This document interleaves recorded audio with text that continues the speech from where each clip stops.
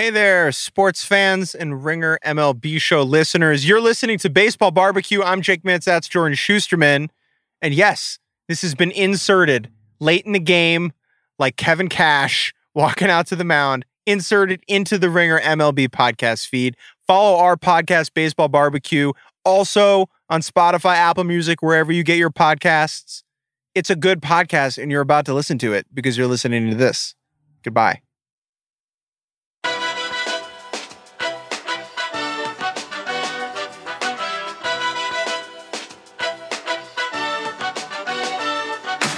Hello and welcome to Baseball BBQ, the only podcast on the Ringer Podcast Network that told you about Randy Arozarena. We told you. We fucking told you. I'm Jake Mintz. That's Jordan Shusterman. Hello, Jordan Shusterman. Oh, we are definitely the only one. I mean, I feel so confident about this one. Of all the other ludicrous claims you've made about our podcast since we started this is definitely the only one all over Randy. I feel pretty good about it. Binge Mode, do a whole show on Randy Arozarena, please. Yeah, there are 17 Ringer NFL shows. None of them touched on Randy Arozarena. So you're welcome, folks, if you came here. All right, we are recording Monday morning, late Sunday night. It is basically midnight. I'm back in the car. Love it. Drive of the game. Jordan Shusterman. We're going to be talking NLCS preview. We're going to talk about ALCS Yankees-Rays Game 5. We're going to talk about Game 1 that just happened. It's going to be a good time.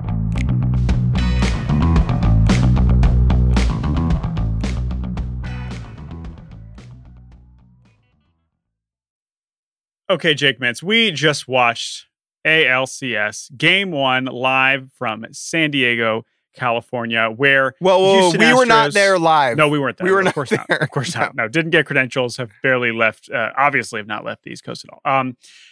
But the baseball was live. We watched it on our televisions. We enjoyed the baseball game between the Rays and the Astros. And of course, we are going to get to how the Rays even got here a little bit after. But we have to react to what we just saw, which is a Rays victory in Game 1 against the Houston Astros 2-1 in a game that took way too long because Blake Snell went to 3-2 on every single freaking batter. Everyone. It was a 3-hour and 50-minute game with only 3 runs scored, but it was a good baseball game. There were some great moments. Where do you want to begin with this recap? I have 2 thoughts about tonight's game. The first is that the Rays, in their multitude of Rays, their double entendre Rays uniforms with the ray of light on the chest and the ray of devil on the crest and on the hat. Very confusing. Too many Rays for the Rays. Second thought, I love a game like the one we just watched, 2-1, because you can, like Game 5, Dodgers-Astros 2017, there's 1,000 moments and you forget them all. I remember everything important that just happened in the 2-1 ball game we witnessed, right? There was the Altuve homer. There was the Randy homer. There was the line out double play that kind of changed the flow of the game. And there was the Mike Zunino RBI. And then there was Castillo closing it out. Baseball, 5 points, done. Got it. Cool. Yeah, very simple, easy to digest. I know it took 4 hours, but it's true. It is much more easy to recap exactly all the important points. So let's talk about a couple of these big moments that you mentioned. First of all, as you let us off with here, another Randy Arozarena home run. Oh my goodness. This one tied it up in the 4th inning. And again, he was batting second tonight. He was DHing. I know he struck out in his 3 other at-bats, but the dude clearly is locked into a degree that nobody else is. And also, reminder, let's go back to Game 5 for a second, was robbed of a home run by Brett Gardner. He would have had another one there. This dude's unbelievable, and I am just so excited for more people to find out about Randy Arozarena because it is great. Obviously, he's locked in and hitting homers, and you can tell that he's locked in because of the homers. But there's also a way to how he's striking out right now that shows you how locked in he is. And it makes me think of Miguel Cabrera, where when Miggy strikes out and you got him, he'll let you know. He smiles and he points to you and he's is clearly thinking that it was such a fluke that you got him out. that he's laughing about it. And there were a couple moments when Randy struck out, and he struck out 3 times, where like you could see him be like, I struck out, but I'm the hottest hitter in the world, so it doesn't matter. And there was like no frustration. Guy strikes out 3 times, doesn't even break a sweat. Yeah. Other 100%. important moment from tonight, Jordan, or not a moment, but was Framber. You want to talk Framber first? Yeah, so Framber, probably Framber. I doubt they pronounce it Framber. Down in the Dominican. Framber Valdez. Yeah, I went down to the Dominican to learn how to mispronounce Framber. Exactly. But Framber Valdez, again, I have already talked about how much I love him and the style of pitching. But you pointed out something tonight when we were texting earlier, that not just the way that he pitches, which is a shit ton of curveballs and a change. I saw the changeup way more tonight than I feel like I'd seen in previous outings of his. But he just smiles a lot. He's having a great time, great mound presence, the kind of mound presence where it's confidence, but also like, I'm pitching in the ALCS and I signed for $10,000 and nobody knew who I was until, 3 weeks ago. Like, he's clearly enjoying the moment, is not fazed by anything, even when he gives up the homer. He looked great, and he's been he's been a great starting pitcher, and it's been very cool to see him evolve into that. And it was cool watching him. I'm glad, listen, for me, perfect outcome. We're fairly, as most neutral fans are, generally pulling for the Rays here. But I love Framber, and he was great. So I'm glad that he did a good job. He is, to me, the most joyful and easy to digest thing about the Astros right now, right? Like, I can go out there and be like, well, I hope the Rays win, like you said, and I hope Framber's great. And we got that. It was pretty swell. Big moment tonight, the Mike Zunino single. Jordan, Mike Zunino is good. Mike Zunino, you love him very much. He used to be on your Seattle Mariners. Yeah. Mike Zunino had 3 singles all season this year, and I believe 84 plate appearances. That's pretty crazy. And tonight, he just didn't try and do too much. Just snuck one in through the hole. Yeah, and of course, he had a big home run last round as well against the Yankees. But yeah, I mean, the thing about Mike Z and me in continuing to insist that he is good, it comes down to he always just seems to give me enough moments throughout the season where I'm like, hey, look, he's good. And there we go. Here we are again with the game-winning RBI. And yeah, like you said, he had 3 singles coming into the game. He's obviously often swinging out of his shoes, but he clearly calls a good game. He's a huge part of the Rays pitching staff success. And listen, man, every catcher, unless you're Ryan Domit, you're a cat and you're not, a total abomination behind the plate. Every catcher is extremely important to how the game is played, especially for a team like the Rays and how their pitching staff functions. And so to see him succeed, of course, as a Mariners fan, to see any former Mariners succeed in the postseason is very cool. So very happy for Mike Z there to have an offensive moment that was actually seen. And you could see Mike Z got the big hit, right? Because that is not something that is always necessarily good. There's a lot that goes into Mike Zunino being good, but it's not often Mike Zunino getting the big hit, especially not a single. So obviously it was also funny to watch him swing and see the ball go down. Right. That was new. Yeah. He's usually hitting it straight up or out of the park. So that's Mike Z. I want to touch on the starter for Tampa Bay here for a second, because Blake Snell, we saw him warming up in Game 5, and he didn't ultimately get into that game. But Blake Snell, just again, kind of like Tyler Glasnow, so many long at bats. The command is always not really there, but the stuff is just so incredible. I know he only had 2 strikeouts tonight, and Astros really don't even strike out, even when they're not cheating. But like, his stuff is incredible. I like the fact that he got through this game and only allowed 1 run is remarkable. Yeah, he was in trouble the whole time. He was kind of messy. Blake Snell is not a particularly aesthetic watch. There are times where it feels like he's grinding through every at bat, and he throws a lot of balls, and it takes a long time, and it's very methodical. But he gets outs, and that's literally his job. Before we dive in to the rest of the series, looking ahead with Tampa up 1-0, we do need to take a moment and talk about Yankees-Rays Game 5. If you want a full recap of that, go listen to the R2C2 on it, because CC and Ryan, obviously talked about that. Quickly, though, Jordan, Game 5, Yankees-Rays, what are you going to remember from that masterpiece? Yeah, man. I mean, it was an incredible game. It was, as many people have pointed out, one of the most amazingly pitched games ever from both sides. Like, it was just an unbelievable barrage of talent Garrett Cole on short rest for the first time in his career was as good as I've ever seen him. That was it. That was exactly what you want from Garrett Cole. He was the best. He looked like the best pitcher in the world. That's what happened. And Chapman giving up another legendarily dramatic home run was just everything any neutral fan could want.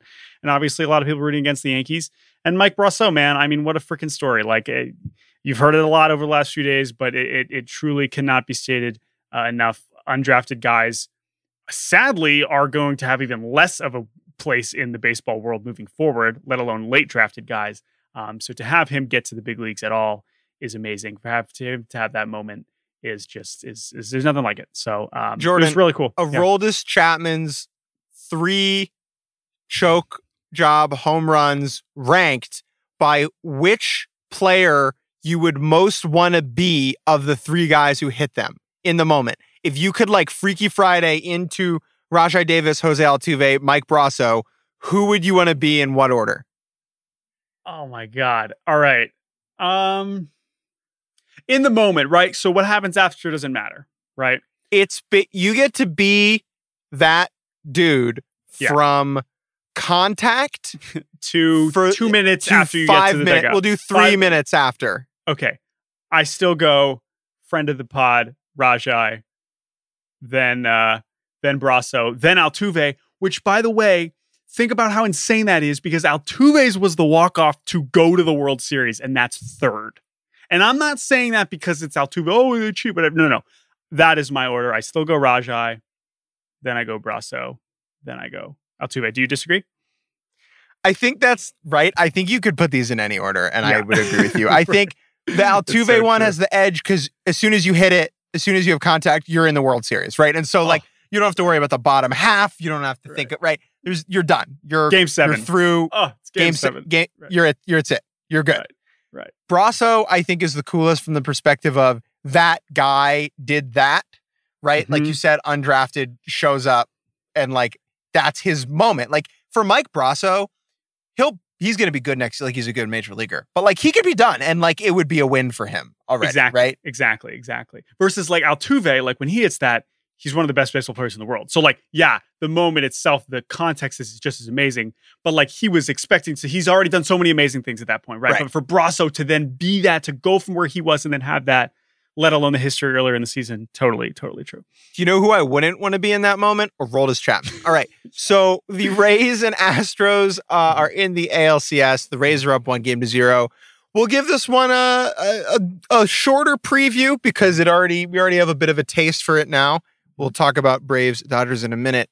Jordan, tell me something about this series. So as we saw with the Rays in the series before, with no off days, we talked about it going into it.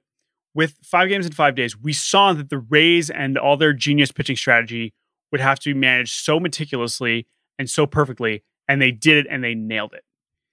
Now tonight, we already saw that plan start to take place in a way that was oh shit, what are the Rays doing? Why is Aaron Loop in this game? And they clearly decided tonight that we are not going to use, or clearly we're only going to use at least one, at most one of Castillo, Anderson, Fairbanks, who are clearly they're 3-headed monster, right? And for them to get through tonight with Curtis, Thompson, Loop, and then Castillo is a great example of how the Rays are going to have to manage this. And what I'm looking for, and we'll talk about this for Dodgers Braves too, is Game 4. Because Game 4 is just going to be as it was. I know Game 4 was kind of boring in the Yankees series, but that's because they ended up holding. Jordan Montgomery did the thing. Jordan Montgomery was actually good. But the point is that with the starting pitching so shaky, as it is with Houston, clearly too, because we have no idea the status of Zach Greinke, I just cannot wait to see what kind of moves they are willing to try, especially Dusty too, right? I want to see how Dusty does this because they have fewer guys to work with. So I am legitimately excited to just see who's available and what risks guys are willing to take. When are teams going to say, fuck it, we're throwing Aaron Loop out there? When are the Astros going to say, fuck it, we're putting Chase DeYoung, friend of the barbecue, who just got added to the roster today? When are these guys going to get in? Because everybody's going to have to pitch if the series stays close. So that's what I'm watching for in the long run. But obviously tomorrow we already got Charlie Morton revenge game. Pretty excited about that. What about you? It feels like the longer the series goes, the more it benefits Tampa in a way, and them taking game one is huge where they don't have their A bullpen, because it's like when shit hits the fan, and there's a point in every series now with the lack of pitching where you reach a turning point where, like, especially compared to last year, where you had Scherzer, Cole, Verlander, Strasburg, Corbin, Greinke. Like, you were probably going to get 6, and then you were going to get to space your relievers out. In this series now, in every series, there's a tipping point without rest days and with these shorter rotations where at some point it's going to get fucking weird.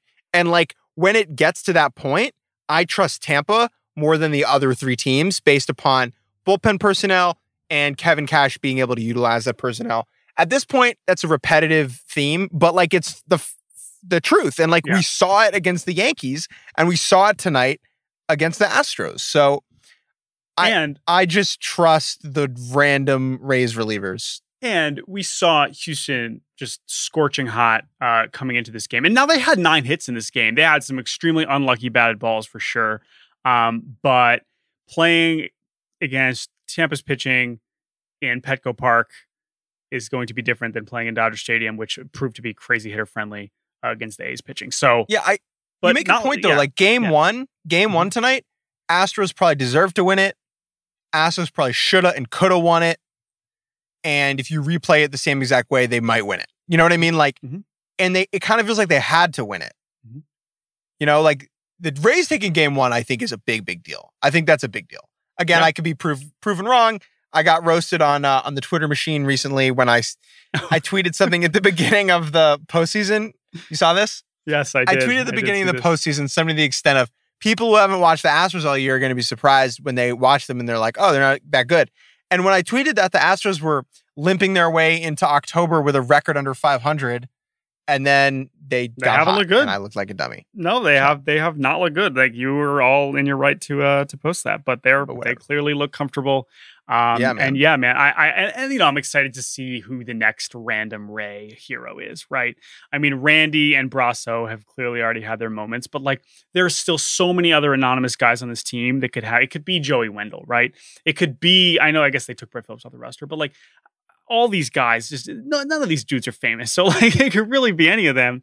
And I'm excited to see which of those guys shows up. I also think there's a handful of guys who could vault into like, oh, he's really good. And to me, that's Willy Adames. And I want a Willy Adames moment, because I agree. They talk about this in the broadcast, him being the heart and soul of the team, et cetera, et cetera. Like, he's just a very emotive, like, awesome, high energy guy. And you know this because when, you know, the Rays hit a home run and they cut to the dugout, like, who's running out of the dugout first? It's Willy. And so I want Willy to have a moment where he gets to, like, because he'll bat flip, like, he'll do something, he'll own it, he'll soak in it, and I want that for him. So that's my one pick for this. Last thing for this one before we move on to the NLCS. I mentioned it briefly before.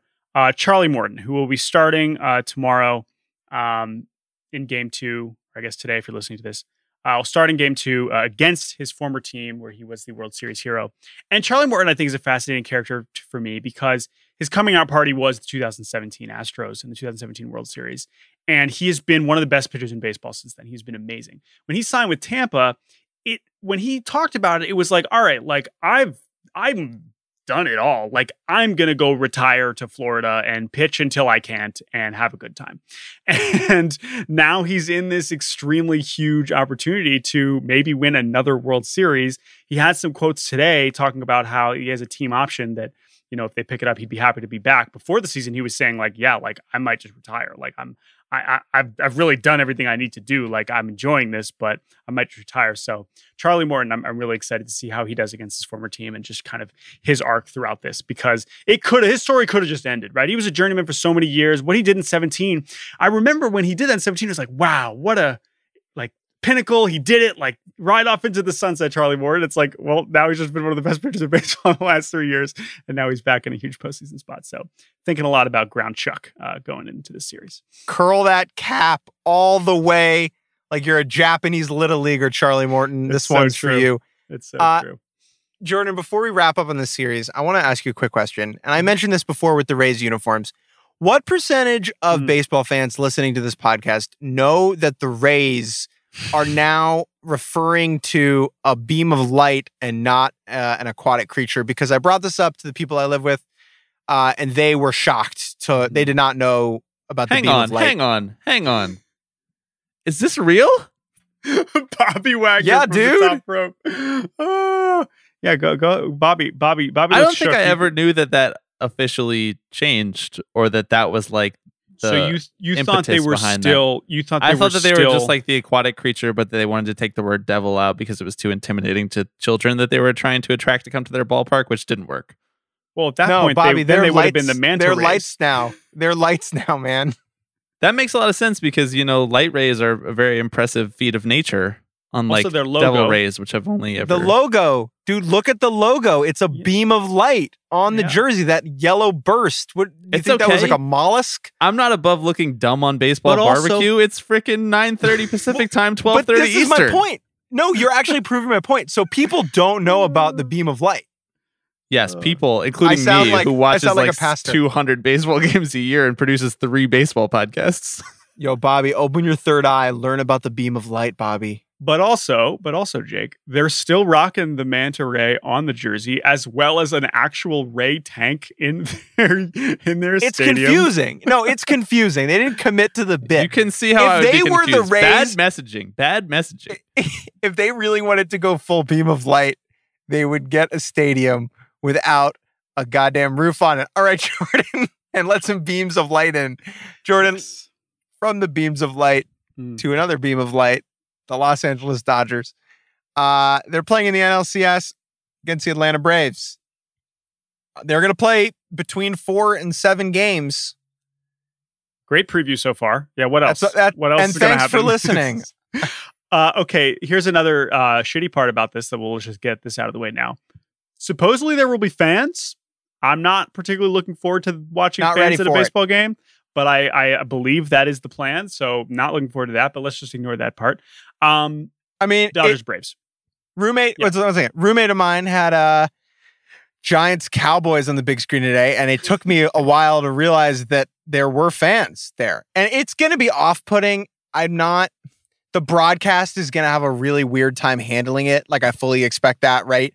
Because the broadcasters, someone probably was in their ear, or they're like, make note of the fans. Like, do we think that the broadcast is going to show the fans less than they would otherwise? The opposite. They will show them more. And here's the other thing let's just talk about this for a second. We have had fans in games in America of many different sports. Now, we've seen it in the NFL for a few stadiums. And the thing that I'm going to bring up, the thing that we don't know is we have no idea what the league's plan is for spacing fans out. Okay. Now I bring this up because we've seen a huge range of this with the sports that have had fans in this country, where sometimes they cut to, whatever random SEC stadium and it's packed and clearly no one is following any guidelines and no one gives a shit. And it's like, that's a disaster. Why are we doing that? Some NFL games, it's like, okay, clearly everyone is sitting extremely far apart. KBO games, when they let people back in, clearly they were following extremely specific rules about where you can sit and how spaced are. So we have no clue what the plan is. We know it's going to be reduced capacity, but we have no clue how spaced out they're going to be. It's also weird because this is a stadium that we've never seen fans in because we've never seen anybody in it. So that's also weird because it's Globe Life Field. So we don't even know what it looks like. Full capacity. First game at Globe Life open to the public. Right. Exactly. Is not involving the Rangers. Whatever. Hopefully we can, whatever. Hopefully everyone stays safe. Let's not dwell on this too much because it's stupid and it sucks and it's a money grab and we're disappointed in it, but we're not surprised. All right. Can we talk about the baseball now? Because there's two really good baseball teams. I'm down to talk about the baseball. And as you pointed out, Jake, this is cool because it's the 2 best teams in the league. I think it's pretty clear these are the 2 best teams in the National League, and we will be seeing that in the National League Championship Series as we are supposed to, and that's cool. And we could have, could have, this year could have given us Marlins Cardinals, right? Yeah. And we would have not batted an eye. We would have been like, Marlins Cardinals 2020, so goofy. This is weird randomness, like the 16-team postseason is stupid. But instead, the laws of nature have given us the 2 most quality teams. And I guess thanks, nature. Thanks for Jordan, one thing. Let's start here. The Dodgers are obviously a machine. We'll get to them in a second. I want to spend a little bit of time on Atlanta because they kind of floated most of the season in this void, like under the Dodgers and Padres, who I think a lot of people thought, or at least had the two best records. Why are they so good? What makes the Braves go? Yeah. So, and again, I'm sure there are a decent number of Padres fans thinking like, what the hell? Like we were the second best team, and maybe fully healthy Padres are the second best team, whatever. Fully healthy Padres. Yes. Fully healthy Padres. Yes. But they were not fully healthy. I don't know if you saw that. But they were not. And neither is Atlanta. But what makes Atlanta so great? It's basically that they have the new most fun player in the postseason, Ronald Acuna Jr. Now has graduated to most fun player in the postseason, as Fernando Tatis has exited. We know him. Phenom, superstar, amazing. Freddie Freeman, maybe the National League MVP.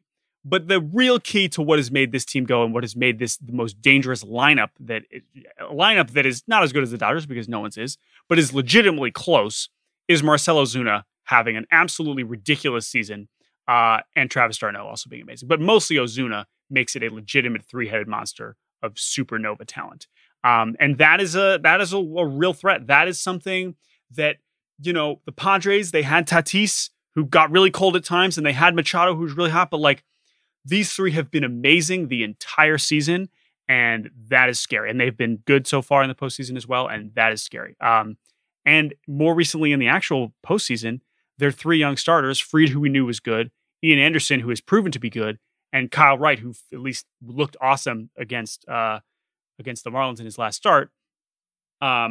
That's pretty solid, and that's pretty exciting, especially for the future of the Braves. But that's what they're going to need, because if you start pushing this, again, like I mentioned in the first series, once we get to game 4, it's going to get pretty dicey. But that's the general overview of why the Braves are so good, as well as a bullpen that has been outstanding, even though they've been facing teams that cannot hit. That is the thing about the Braves, right? They beat the bad Reds offense and the bad Marlins offense back to back, right? And so one thing and both things can be true. Like the Braves can be good at pitching and the Marlins and the Reds can be bad at hitting. But we're going to really find out right away whether or not they're the real deal, because the Dodgers are. Atlanta's bullpen, though, has been incredible and is the one area where I would almost certainly pick them over the Dodgers unit. Interesting. So the Dodgers bullpen, at least for the regular season, was amazing. But as we have seen, at least over the last 2-3 weeks, and the way that Kenley has looked, and that is one of the biggest things I'm watching in the series, is Kenley still the closer by the end of the series? I know that sounds crazy, but there were already so much talk about it at the end of the series before. And if the series gets extended, and there are other options in the bullpen, like our man Brewstar or Blake Trinan, or even like Jake McGee, who has not been seen at all, but who has been fantastic the whole season. Like, I don't know, like, will they actually change it? Hard to imagine. Feels like Dave Roberts is the kind of guy that's just going to ride his dude forever. But maybe I'm wrong. That's definitely, so you would take the Braves. I mean, the Braves, like, people, maybe Melanson, they traded for Shane Green, but like, it's pretty boring, but they're pretty freaking good. And Matzik, they're pretty good. And Minter, yeah, like they don't have a dude like Brewstar, right? Who's like, the stuff is going to make Pitching Ninja every day. But like, okay, Matzik, Minter, Shane Green, really, really good. Will Smith. All three of them. Will Smith was a huge addition, right? We're going to get Will Smith versus Will Smith in this. Oh my God! I mean, that's just really what we should be talking about. Get to the red table, Jordan. Yeah, we should bring Will Smith on if he's around. The more famous of the three, we should bring him on to talk about this matchup if he's around. Have Will Smith commentate on the broadcast. Yeah, I need that. But right, like you said, though, there's no guys where it's like, oh my God, oh, Lou is this, where did they get him? It's just like, oh, wait, he has a 1 ERA. Cool. All right. That's the Braves.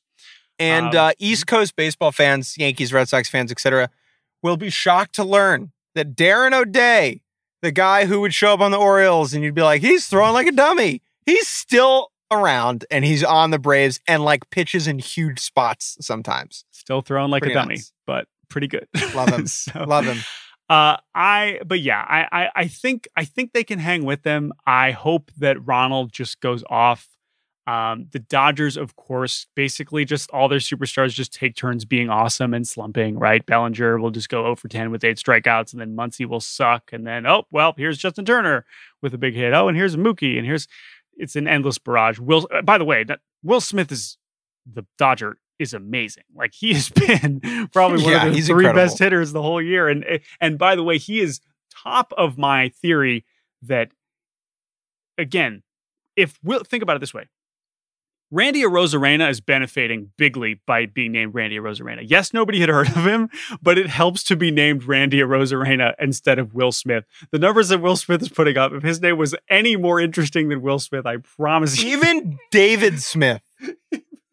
There's just too many Wills. Go by William or Bill. Yeah, like it's just something different because it's just like we have so Bill many Smith. baseball Wills. Willie Smith? Yeah, just spice it up.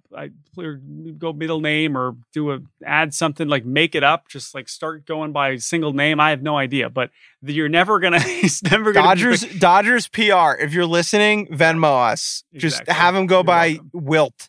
Yeah. Wilt Smith. Bingo. That would be great. He could really use that. So anyway, he's amazing. The Dodgers have an endless, plethora of amazing players. We all know that.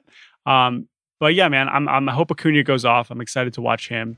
And I also hope that people can actually hit in this gigantic cavernous ballpark.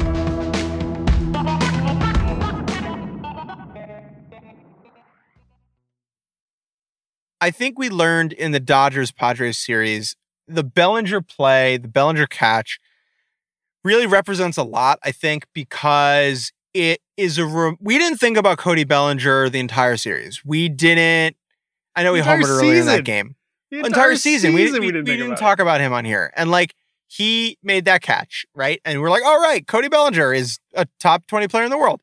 And the whole Dodgers team is like that, where you'll just be rolling along watching the Dodgers, and then, Jock Peterson will hit a ball 450 feet, and it's like, oh, right, he was in 2 home run derby finals and is like a ton of World Series home runs. Like, it's just this kind of revisiting baseball joy through like memories of the Dodgers, because there's so many good players that you forget about them.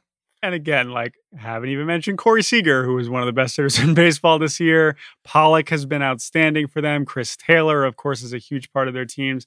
And then really, as we head into this series, is that both of these teams haven't lost yet. The Dodgers haven't lost the game since September 23rd. Goes back 4 games into the regular season. The Braves finished the regular season with 2 losses, but like, these 2 teams are coming in like don't really remembering what losing is like. And so I feel like that's the kind of thing where once they lose, do you see a team be like, oh shit, like now I forget how to win. Like I thought we were going to win the rest of the games for the season. Or is it like, oh no, both these teams are going to stay hot and we're going to have a great series. I hope we have a great series here. These teams have adults on them, Jordan. Yeah, they do. This series just feels like it's going to go for a bit, but this is going to be good, crisp baseball. I certainly hope. I would like to paint one image in your head before we leave. Do you have anything else to say? No, go ahead. And I'll wrap up with some. So I'm looking at these rosters. I have them in front of me, and I see the name Ronald Acuna Jr. on the Atlanta Braves, and I see the name Brusdar Graterol on the LA Dodgers. And I think back at both of these 2 gentlemen and what they've done in this beautiful month of October. And I think of Acuna's bat flip, and I think of Brusdar hurling his hat. And I think we're going to get a matchup, Brusdar versus Acuna in the 8th inning, game on the line. And we will be guaranteed in that moment to see an incredible reaction, an incredible celebration. No matter what happens. Doesn't literally could be anything in the world, and one of them is going to go full Vesuvius. And very rarely in this sport, and is changing more and more, are we presented with moments like that, right? Where we're guaranteed an incredible outcome. And I think this series will deliver on a couple of those moments, and I'm very excited for it. Listen, man, Gen Z is watching.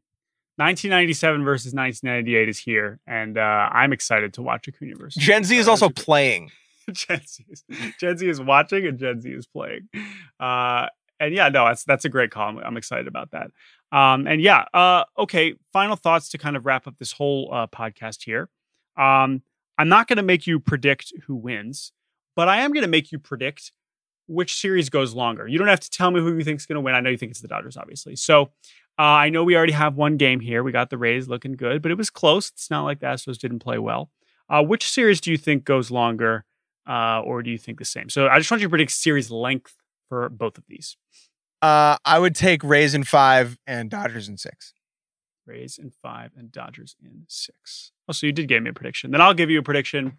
I will say Rays in 6, Dodgers in 7. There you go. In 7? Yeah, Dodgers in 7. Those games 4 and 5 could sports.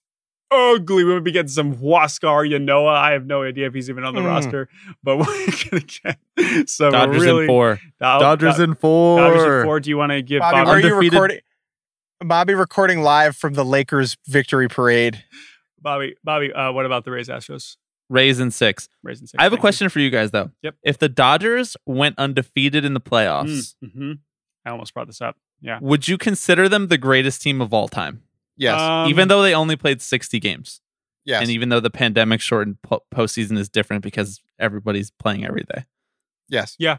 I'll say yes because it's not happening. So, yes. Bobby, who is the greatest team? Gauntlet the 2001 throne, Mariners? Will Smith.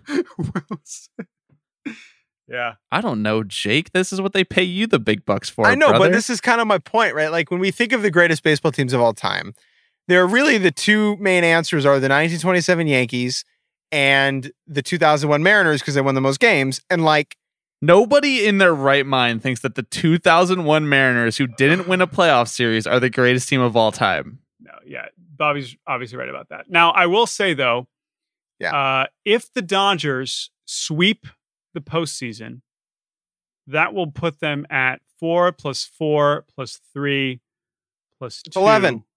That's 11. 13. That's 13 13 wins. games. That's 13 wins, right? That will bring them to a hefty total of 56 wins on the year. Does that sound like the best? Didn't the Orioles win 56 games last year? I think so.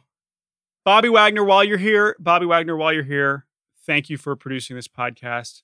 Yeah, thanks, man. Thank you to Jake Mintz for joining me from his car as always. Beep, beep. You want to honk? Should I honk live? Yeah, honk live. Honk live here on the... People are sleeping, though. Here, wait. Here. But you heard to us, it didn't sound like a honk. For what it's worth, it just sounded like you punching the dashboard, but which is what we deserve. Thank you, Jake. Thank you, Bobby. Thank you to John Curtis for Thank you to Aaron Loop for gutting it out. It's a big out, Aaron. Thank you to Aaron Loop for getting bailed out by Diego Castillo, the greatest reliever in the universe. Congrats to LeBron. Yes. You just got to leave Aaron Loop in that moment. He's the highest paid Rays reliever. Jordan and I were running down the payroll before the podcast, before Jake walked to his car and got on the Zoom. So you just have to leave him in. That's what you pay him the big bucks for. He's right. He's right. $1.6 million. That is the highest paid Rays reliever. Remake Looper with Aaron Loop.